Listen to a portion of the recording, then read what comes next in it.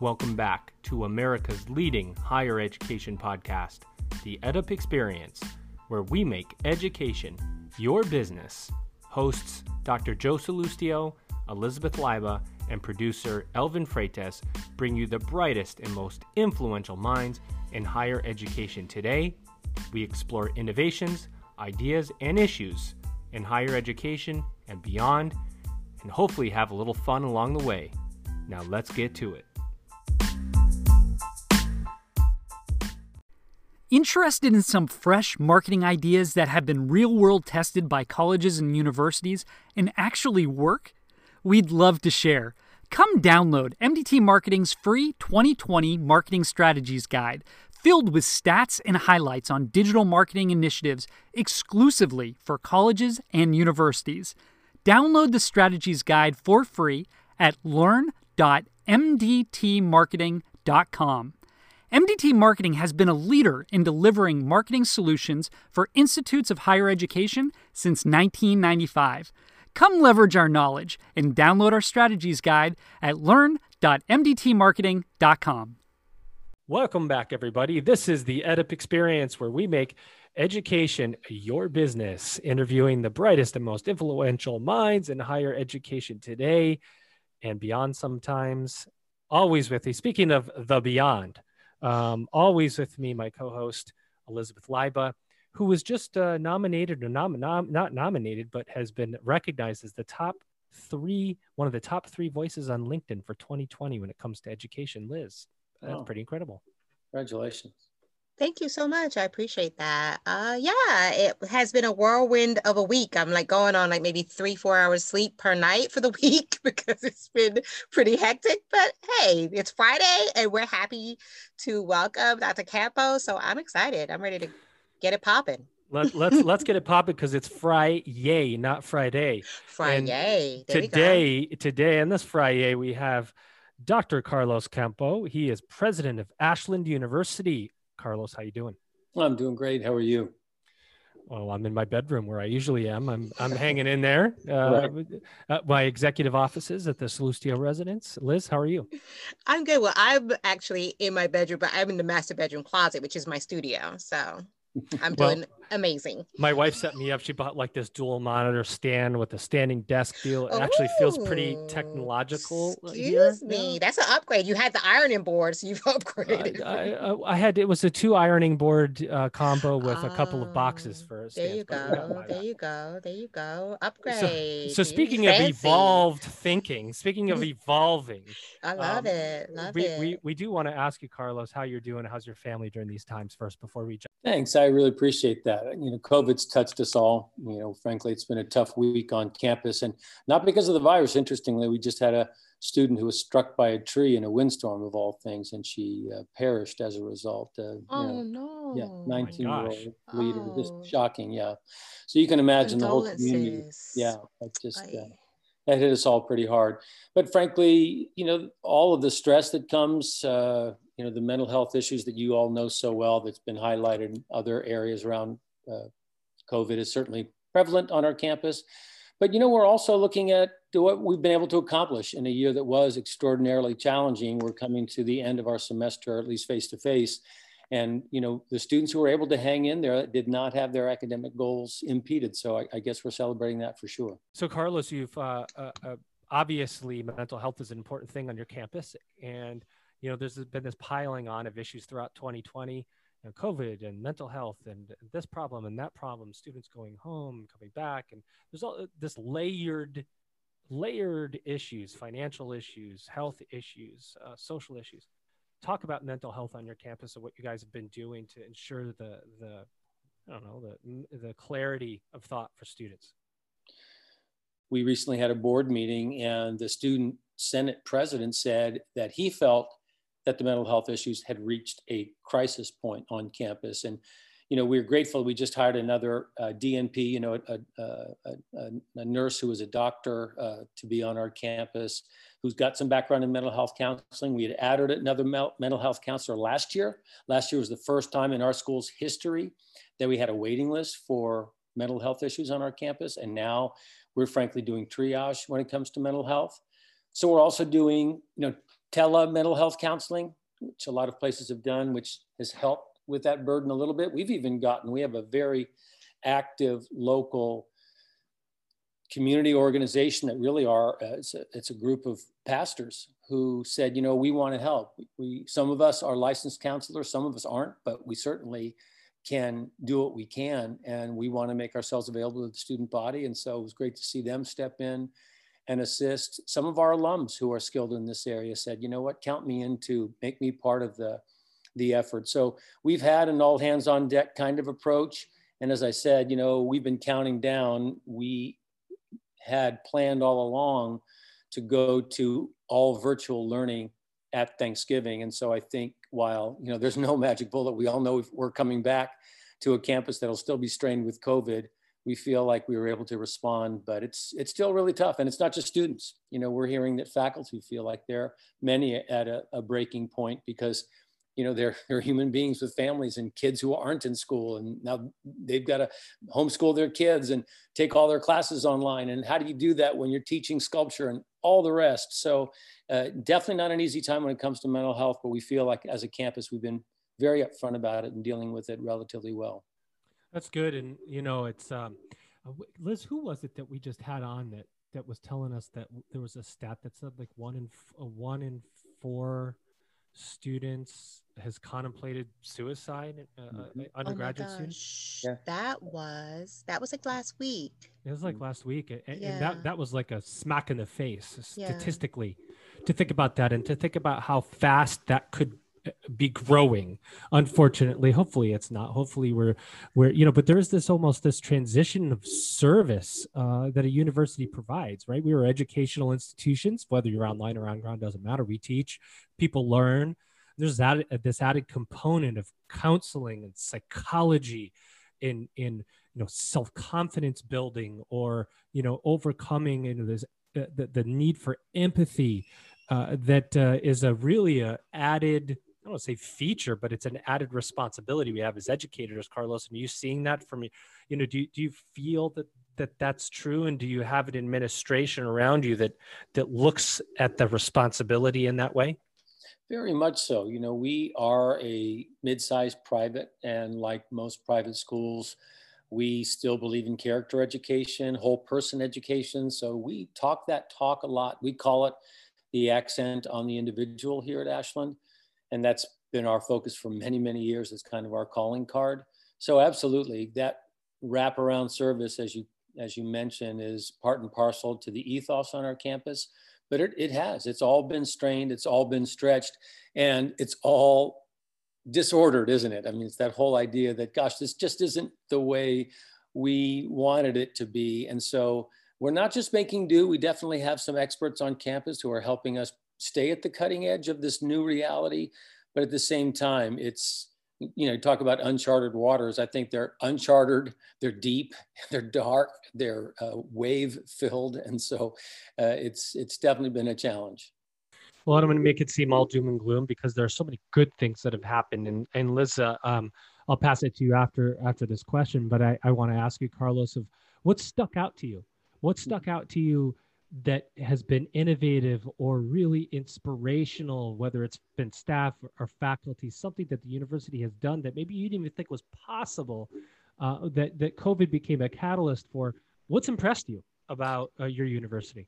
Right. Well, one of the things that most people don't know about Ashland is that we have the largest correctional education program in the country. So we're part of an experimental site initiative that began under the Obama administration and has continued. And when I came to Ashland 5 years ago, we had about 350 students that we were teaching mainly in the local area. We have the longest running correctional ed program in the country. But we now have a tech partner whereby we buy a tablet for every student. And we're now in 11 states administering education through these tablets to over 3,000 students. And I guess my point is, when COVID hit and education stopped at every correctional institution pretty much in the country, it didn't stop for our students because of this technology solution. And so I'll tell you what, I got so many notes and cards from folks who are incarcerated who said, you've given my life new meaning because of this program that I've qualified for. There's no cost to the inmate. There's no cost to the institution. The federal government through the Pell Grant pays for all the education, and then we subsume any additional costs. So it's definitely missional for us.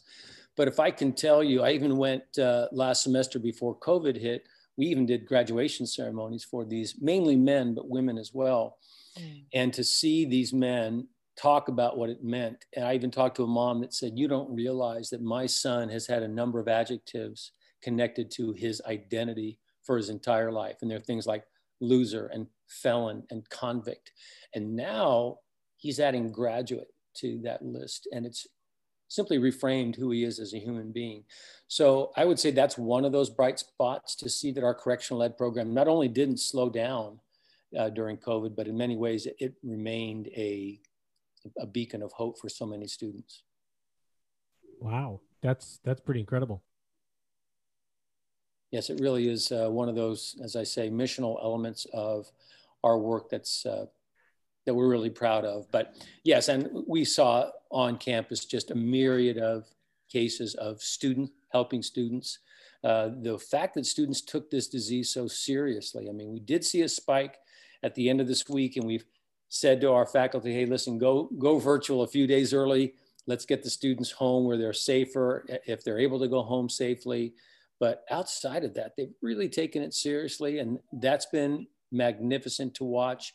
And even to see so many folks, both on our campus, faculty, staff, and students, say, you know, in this COVID world, at least we're working toward an aim that is noble, that is still intellectual, that is still growing a human being, that is still saying in this community, we have a bright mission that can still move forward despite these challenges. I think all of that has been inspiring too. That is inspiring. Liz, I know you think that's inspiring. I know you. Yeah, you know, that actually, I was a little speechless there, because it speaks to the power, that program, the transformational power of education. And I think that's why so many of us love to work in this sector, because we see just how much education can change somebody's life. And I think sometimes when we think about, like Joe said earlier, the doom and gloom, and a lot of people are talking about ROI, and a lot of people are talking about student loan, and a lot of people are talking about the things that we're not doing as a sector, but there are a lot of things that we're doing right. Can you speak to, for those that are not as familiar, a lot of us that have been working in the field are familiar with Ashland. I know I've always seen you as a staple, your programs and your online presence and things of that nature. But for those that might not be as aware, because you talked about this particular program and it being more of a mission-driven program, give us an overview of the program, what you offer there, what types of programs you offer, what type of student you serve, and your theological seminary, for those that might not be as aware of what Ashland is all about. Sure, thank you. We were founded in 1878 by the Brethren, a really small denomination, only about 20,000 members worldwide. Frankly, when I came to Ashland, I thought I knew lots about denominations in our country, and I knew almost nothing about the Brethren. But I've learned that when they founded the school back in 1878, they had in mind a professional approach. So they started training teachers and pastors.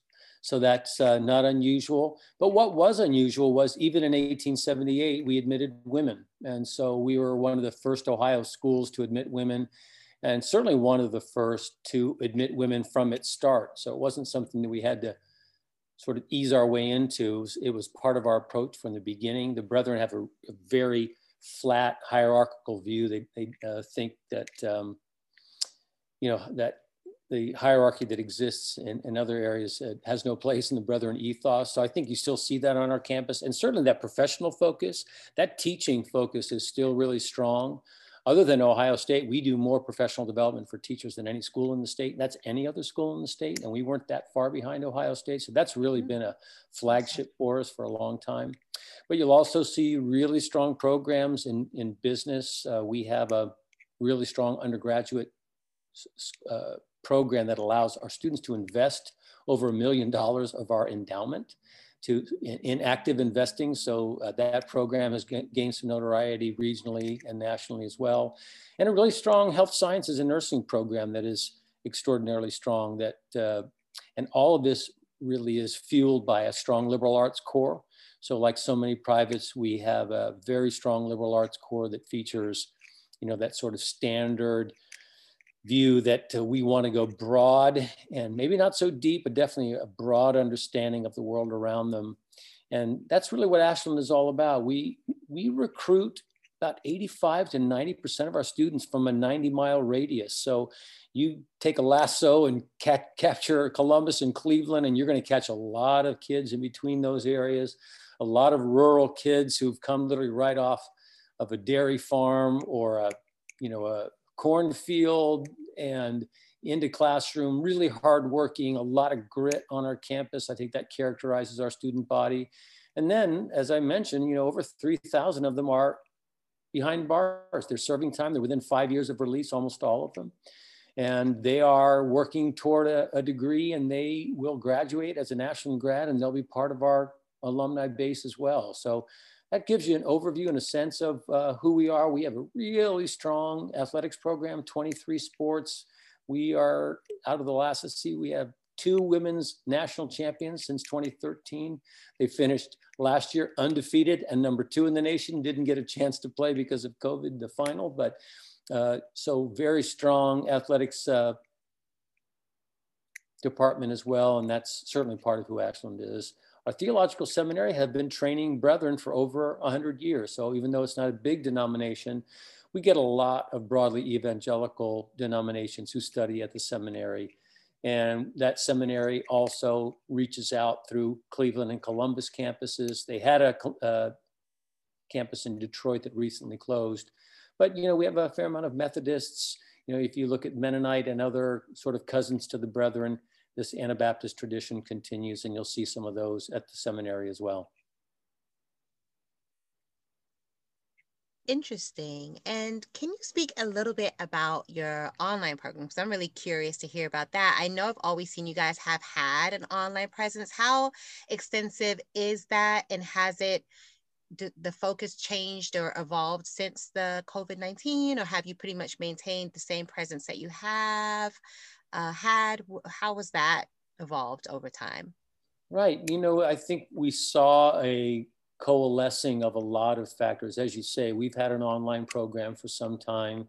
It has been specialized in the areas of strength that we've had. As I say, a lot of it focused on education and business, very strong programs in health sciences, online as well.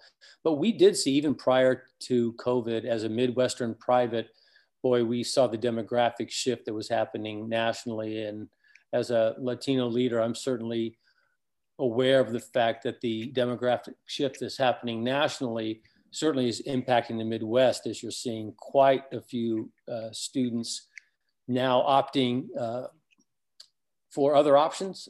Tuition pressure has been very difficult for privates in the Midwest as well. So all that to say, it's helped us focus more on online and graduate, as many schools are. And so we took our strength that already existed, and now we are pushing out more online and graduate programs. We're adding a new physician assistant program this fall as well. But when you think about those 3,000 plus students studying online in correctional institutions, those make up the bulk of our online students now. So we have tenfold increased that student body, and that's where we've seen the greatest growth. And while it's difficult to predict what the winds of political change might do, this has been an experimental site initiative. As you know, in 1994, the Pell Grant was available to a number of incarcerated folks. That was removed in 1994. It was no longer politically tenable. Well, we're seeing that the benefits for education in the incarcerated realm is so strong now, it doesn't really follow political lines the way it has in the past. So our sense is that the Pell Grant will be restored for all. And so one of the things that we are ramping up for is a significant increase in the size of that program, taking it from over 3,000 to maybe get to 10,000 or so within the next 3 years. Mm-hmm. That would be amazing. Yeah, that's phenomenal. Yeah, that's a really a unique program. I didn't come across anybody doing anything like that at all, in any way. In fact, that's a first for us in 115 episodes or so. So, congratulations. That sounds like a really incredible program, and I'm glad you brought it up twice so far, because it's really unique. Unique for sure. It is. It's a distinctive for us, and a great team that put it together. You see lots of schools like Bard and others who have, smaller face-to-face programs that are terrific and transformational. But this is the first program that's really been able to scale in this way, still keep the quality up, and give those students an opportunity to graduate with a phenomenal credential under their belt. We had a guest that, before Joe jumps back in, I just want to address this really quick, because this is something that Joe kind of took some, I guess it was a little bit, what was it, Joe? I don't want to say you were offended, but there was a very well-known thought leader who talked about the different schools and which ones were probably in danger of closing, merging. And one of the categories that they talked about was like some of the small liberal arts, some of the more theological, maybe religious-based institutions might be those that might be a little bit too specialized, and those ones might be, in that category. How do you navigate that, as a school that is very specialized and very unique? You guys have been obviously very resilient because you've been there and have thrived in the time you've been there. What are some things when you hear some of those things where people feel like, oh, if you're small or you're specialized or you have like a religious base or Christian based program, that you're not going to be as resilient and able to make it through all this evolution and all these different changes and disruption that we're having in the sector? Sure. Well, I think they make some salient points along those lines.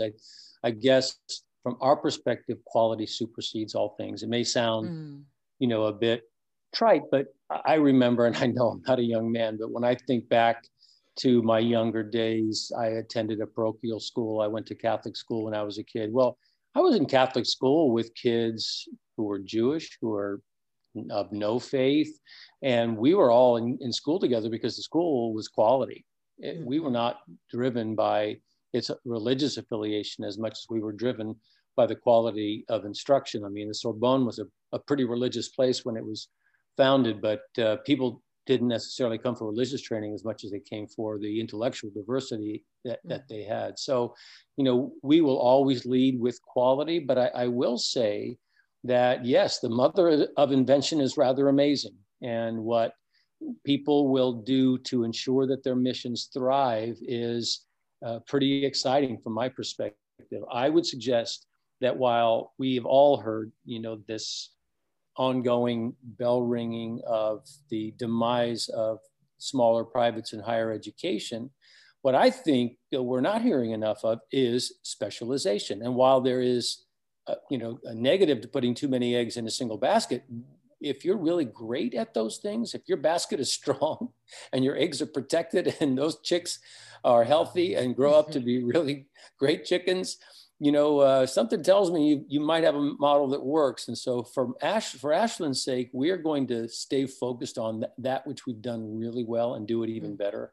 And from our perspective, it's really about finding your audience. I often talk about payola. You're both too young to know what that is, but back in the day, they paid disc jockeys. And why did they pay disc jockeys? Because if you play your music long enough, your audience will find you. Yeah. So our sentiment is we've got to keep playing our music. Our audience is out there.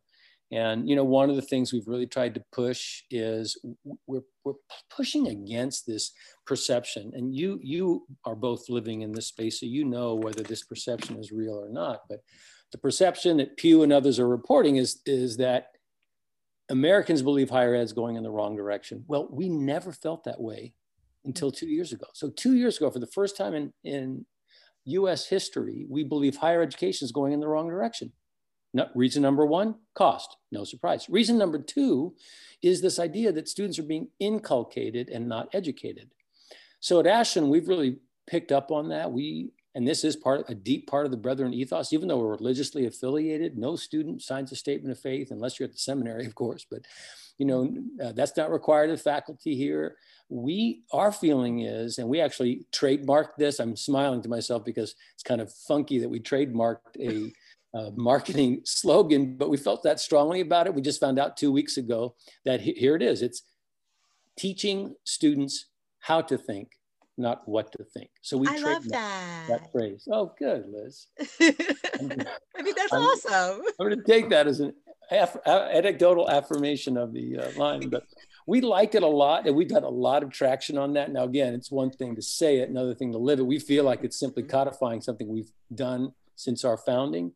But I will tell you that if we can do that, not sell that, but do that and live that, our alums say that that's what they like most about Ashland. They never felt there was a political or religious framework that was being dumped on them, but instead they were really probing intellectual history. And I'll give you a quick example. One of our programs, our Ashbrook Scholars Program, uses no textbooks, none. Instead, they read only primary texts.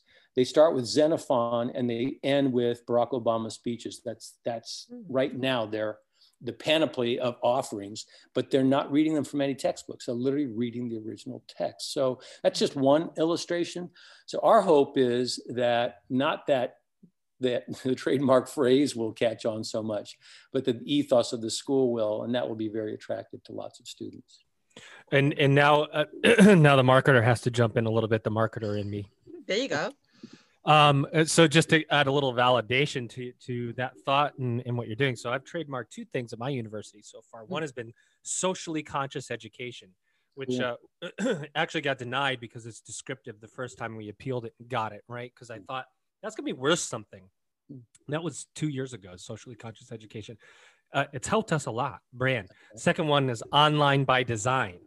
Okay. So when COVID hit, I went and got that because I said, everybody's going to go online. I better go get that. And so well done. Cause I think, you know, I don't know if it's you could call it a slogan. You can call it a part of your brand. Right.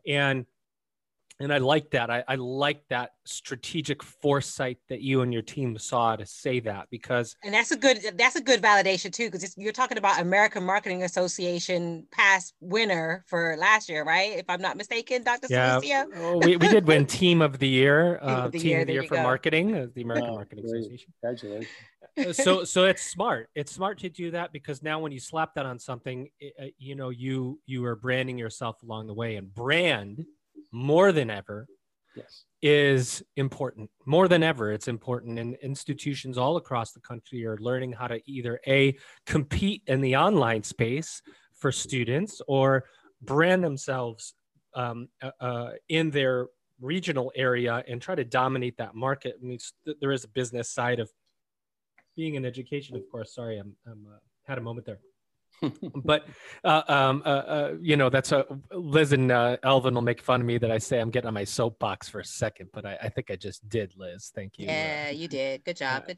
But it's smart, because brand's important, and if you want to differentiate in today's world, you need to have a strong brand. And back to your point, Liz, I don't get offended when people prognosticate. What I although I may come off that way, it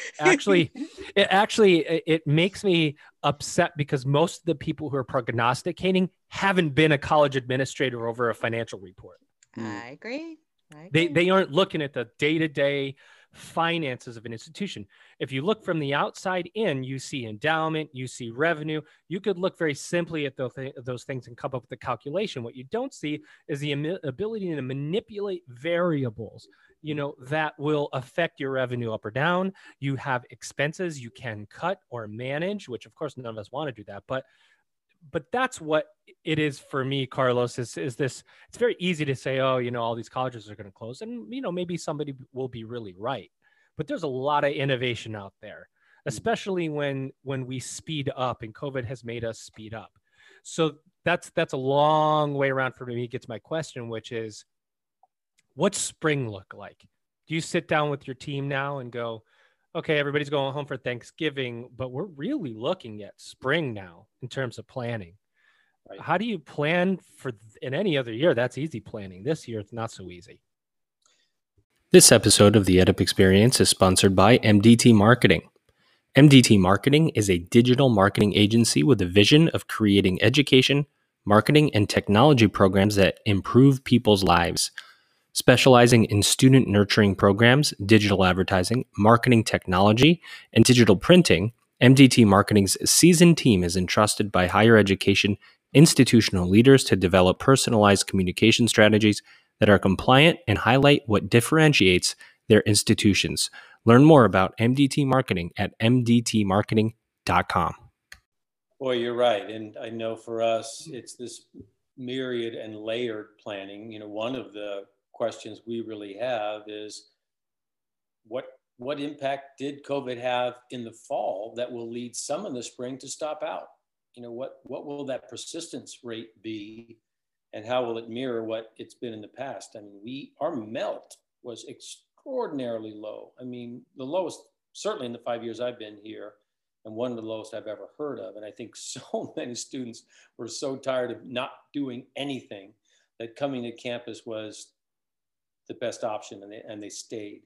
But now, you know, 16 weeks later, I'm wondering if it's not just COVID fatigue. It's like, oh man, is that really what I want to go back to with this investment of dollars and time for the spring? So I would say that's one of the things we're trying to do.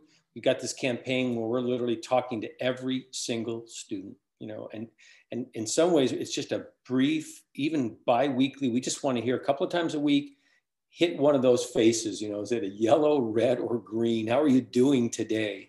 But we feel like this retention work that we've done is more critical than ever. So that's number one in terms of planning.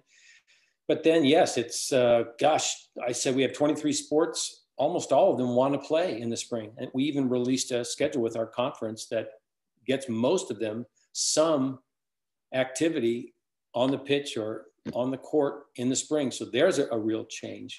Testing that's going to come along, not just with the athletes, but across the board, more testing than ever before.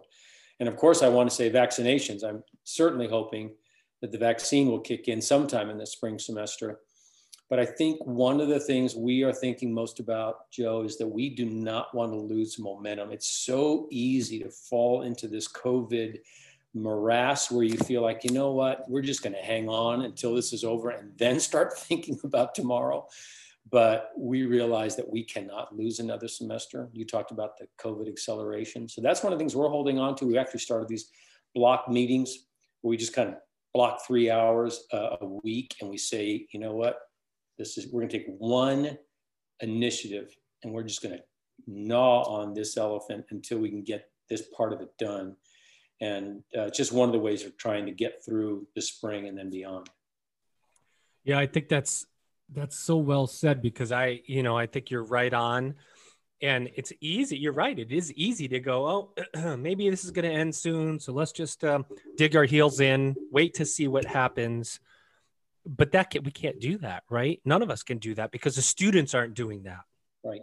The students are already making decisions that are putting us administrators on the reactive line instead of the proactive line. And we're working very hard, I think, across the country to get proactive again, because we're really responding to how the students are reacting to COVID. So talk about infrastructure. You know, your enrollment is either where you want it to be or it's not where you want it to be. You are planning into the future. You have set resources. Do you have the infrastructure as it exists now to operate in whatever a new normal looks like and whatever you and your staff have designed that new normal might be? Do you freeze resources? Do you add resources? Do you open up the coffer, so to speak, or do you really manage that expense to a level of a wait and see? How have you rationalized through the financial part and the infrastructure piece of all of this? It's a great question. I know as a young administrator many years ago, I picked up a big tome on higher ed finance. And I think the opening paragraph started with a line that said something like this: there is never enough money, period. Oh. Yeah. When I saw that Harvard stopped serving hot meals for a short time during the 2008 Great Recession because, they had holdings of trees in Brazil, that was part of their portfolio, but they were cash strapped and had to stop serving hot meals. It tells me that there's never enough money. But in terms of infrastructure, I would suggest that we have capacity in some ways, because what I'm looking to do is de-densifying some of our campus, because I believe that we'll still have a solid in-person residential campus long into the future. But, you know, that campus has been maybe at 2,500, and I would say it's probably going to be closer to 2,000. So part of what I'm thinking is, let's bring some of maybe one or two old dorms down. Let's reclassify, if you will, the way we approach student services to be a little bit more nimble there. You know, we just launched, thanks to the generosity of a few donors, a $10 million indoor field house. You know, at the same time, we sunsetted about 20 majors, where we said, you know what, we've got less than 10 majors in each of these. We can still offer the program, so we don't have to offer a full degree. So to me, it's you're never going to have enough money. It's about what are the priorities and how does that measure up against what your plan is for the future. So our plan is strong core residential, primarily professional schools with a very strong liberal arts program. So that core of about 2,000 students or so. Continue to grow our online, including correctional ed program, do more graduate. And then we're talking a lot about this 60-year curriculum. I know at least one, I think I heard one of the podcasts where you spoke directly to another leader who was talking about this. We think there's a lot to that. You talked about brand, you know, it's, from what I hear, this began percolating among some thought leaders who said Apple and others are onto something. When they tell you you have to upgrade every 3 years and you believe it and do it, that brand is so strong and the brand loyalty is so strong. And we have that. Our brand is strong, particularly in Ohio and in this region. So we're really plugging into that and telling 18-year-olds, we want to be your educational partner for the next 60 years. It's a little daunting when we tell a freshman that, but yeah, that's our thought. You're going to need educational upgrades every few years. Ashland is going to be your choice. So how that, you know, gets monetized, we've talked about everything from subscription services for our alums to a number of other approaches. We haven't settled exactly in on that, but one of the things we've said is that as part of your tuition, we're going to offer you professional development as long as you need it. And so we're actually baking that in to something that we're calling the Ashland Promise. So we're really dialing into that and believing that that's definitely one of the ways forward. I like that. And I think, Liz, that was Zamrit Aluwalia from the Evolution that was talking about the 60-year.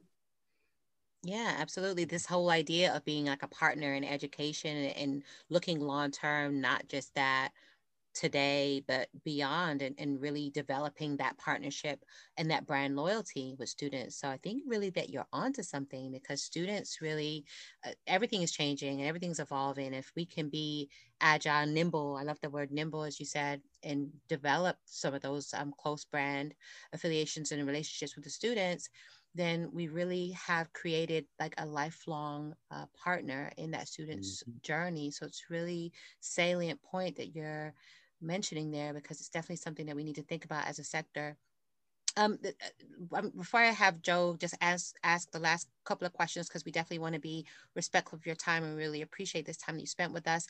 What would you say would be the priority as far as the demographic of student you're dealing with, and some of the special situations that might be coming up? Because I noticed that, and I didn't realize that you guys had so much in terms of like the student activities. I knew, I've always been familiar with you guys, and I've always followed the fact that you have a really good online footprint, but I didn't realize you guys had so much in terms of, like you mentioned, the sports and the fraternal organizations and the rec organizations and student leadership and the diversity organizations and the Christian ministry on campus.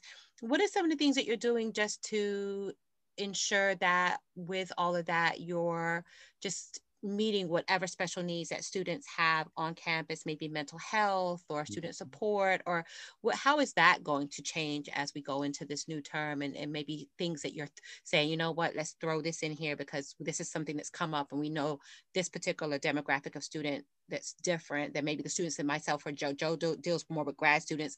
My students are usually non-traditional returning adult students, but your students are a little bit different from that. So how do you navigate that element?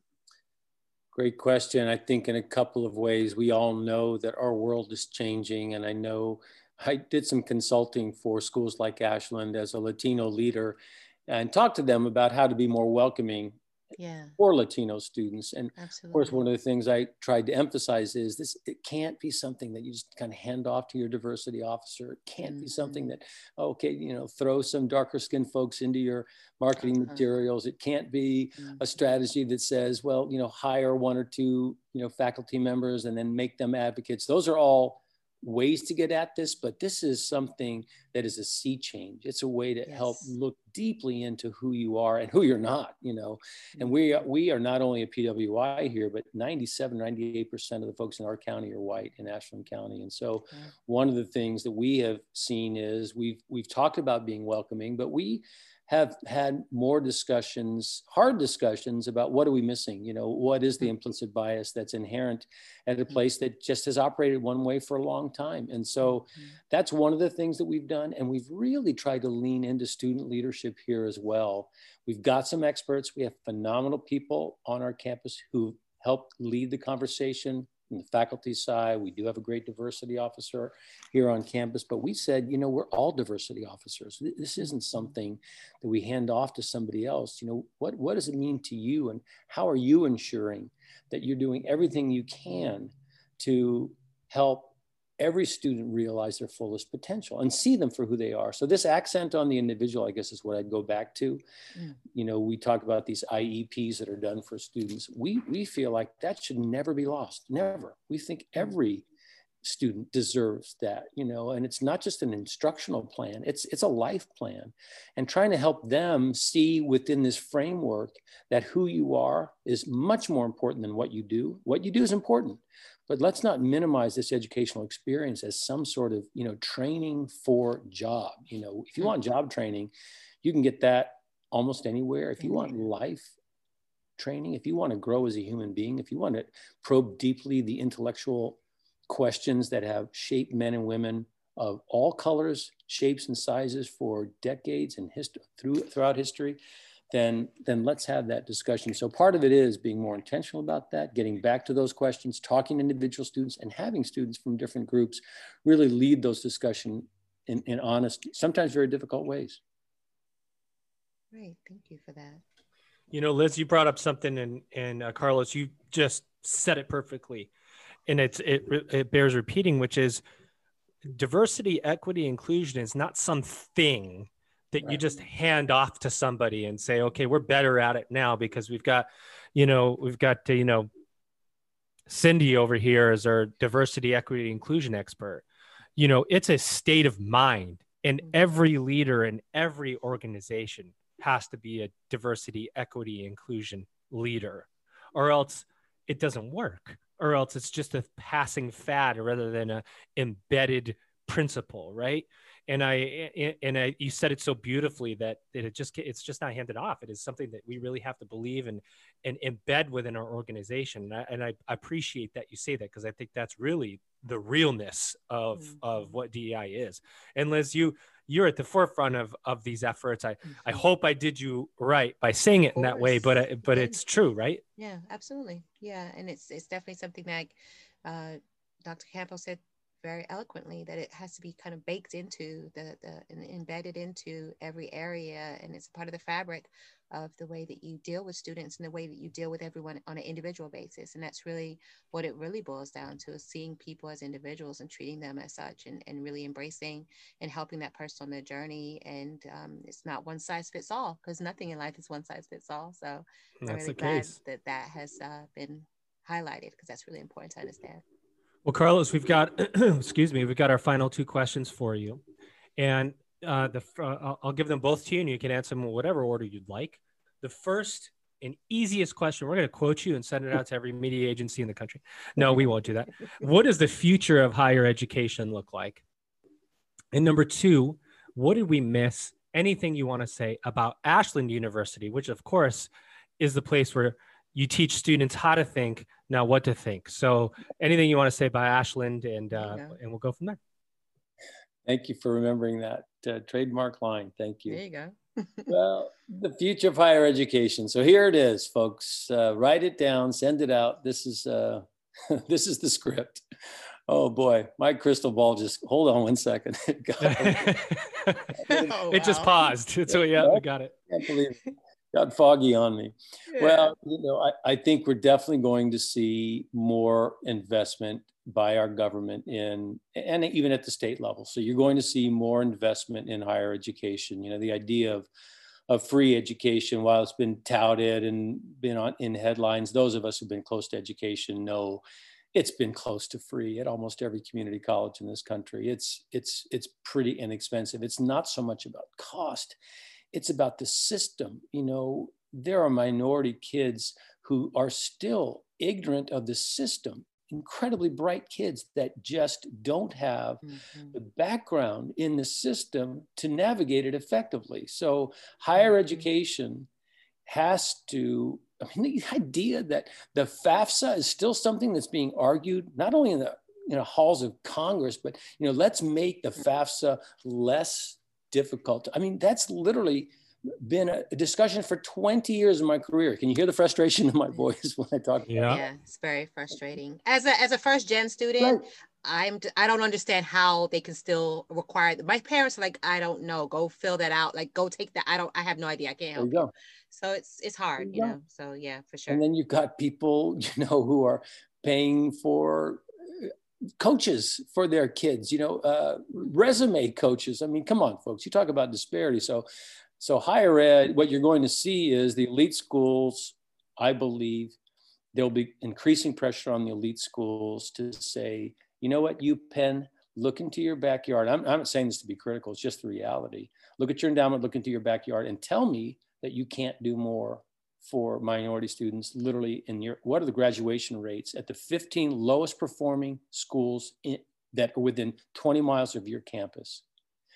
And to me, that's the sort of shift that I want to see in higher education. When you talk about equity, true equity, that to me, I don't want the feds to step in and say, okay, Harvard, you got to spend down your endowment. I want internally people there to be so convicted to say, what are we doing? How is it possible that I can literally hear kids playing on that playground and I don't know what the graduation rates are at that school right down the street? So, I think technology is going to assist in this. When I think about what, Khan Academy has done in 5 years and what that will be in 20. So we're going to see a narrowing. I think there will be a narrowing of this opportunity gap that continues to exist. But the elites will have some of their mission will be directed more toward assisting in all of that. And then I think you're going to see a rise in quality of community colleges. Community colleges, here's the conundrum. They're serving the students who have the greatest need, but they're the lowest resourced. So I think there'll be a shift when that funding comes in, when that Pell Grant comes up, and it's going to come up soon. Every dollar that the Pell Grant has increased will help an elite school almost not at all, but what it'll mean to a community college. You're going to see community colleges having an opportunity to serve their students more effectively. So that will be a shift. There will be a reduction and emerging. I think a number of schools are going to see, hey, you know what? We don't have to all do this. We don't all have to have a menu of options. You take science and technology. Let us take liberal arts, the kind of the Claremont thing. I think you'll see that be part of the shift in higher education. And then I believe that you're going to see what you've seen in the Latino population, when Latino students, maybe 5 years ago, outpaced whites in terms of college going. So the percentage of Latinos are higher than whites in terms of college going, but the back of that funnel is terrible. So I think you're going to see that funnel improve for Latinos, and you're going to see more African-American students mirroring what Latinos have done in terms of getting to college and then getting through. So I think I'm encouraged by some of the trending that I'm seeing there. To me, those are some of the shifts that we'll see in higher education. As far as what else to say about Ashland University, I would suggest that Ashland is working toward a model. I think what we realize is there's no perfect institution. There's no average student. It's one of the reasons why you've got 30 churches within a 10-mile radius of most, inner cities in America, because you know what, there isn't a size that fits everybody, but somebody walks into your door and says, this is home, this is a haven for me, I can grow here as a person. And I think that's what Ashland believes. Ashland believes that if we get the fit right and we do the things right on our end, we are going to be welcoming to a lot of students who are wanting to come and grow as human beings, intellectually and otherwise. So that's the last thing I'd want to say, except thank you. Thank you both for being committed to higher education. And it's just reflected in not only what we shared today, but the way you shared it. Your tone and your commitment is obvious. So thank you. Well, thank you for that, saying that. We really appreciate that. And you have been listening to, guys, to the EdUp Experience with our guest, Dr. Carlos Campo. He is president of Ashland University. Thank you, sir, so much for coming on the show.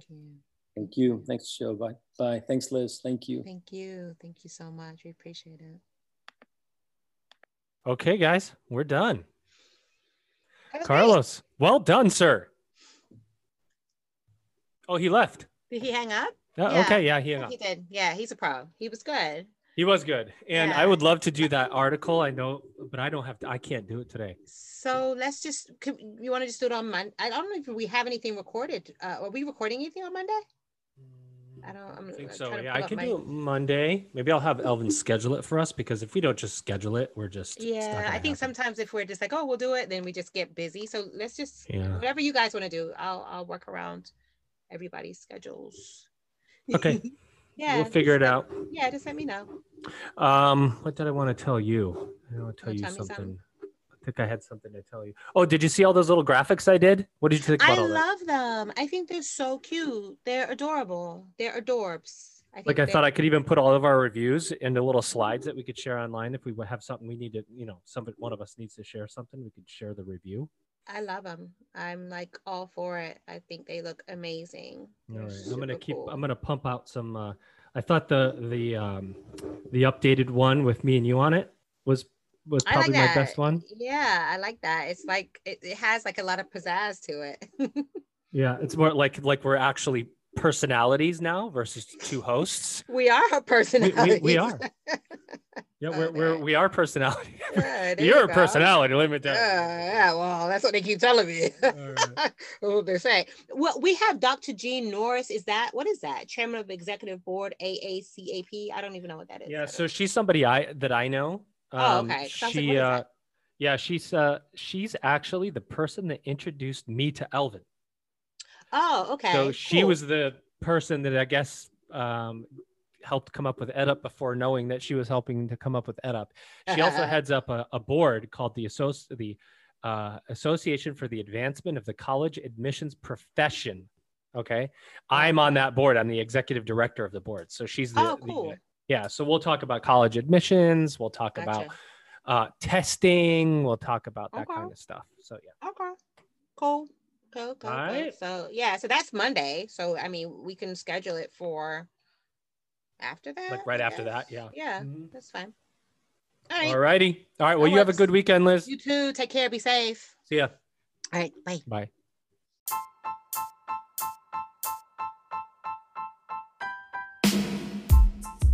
Hope you enjoyed that episode.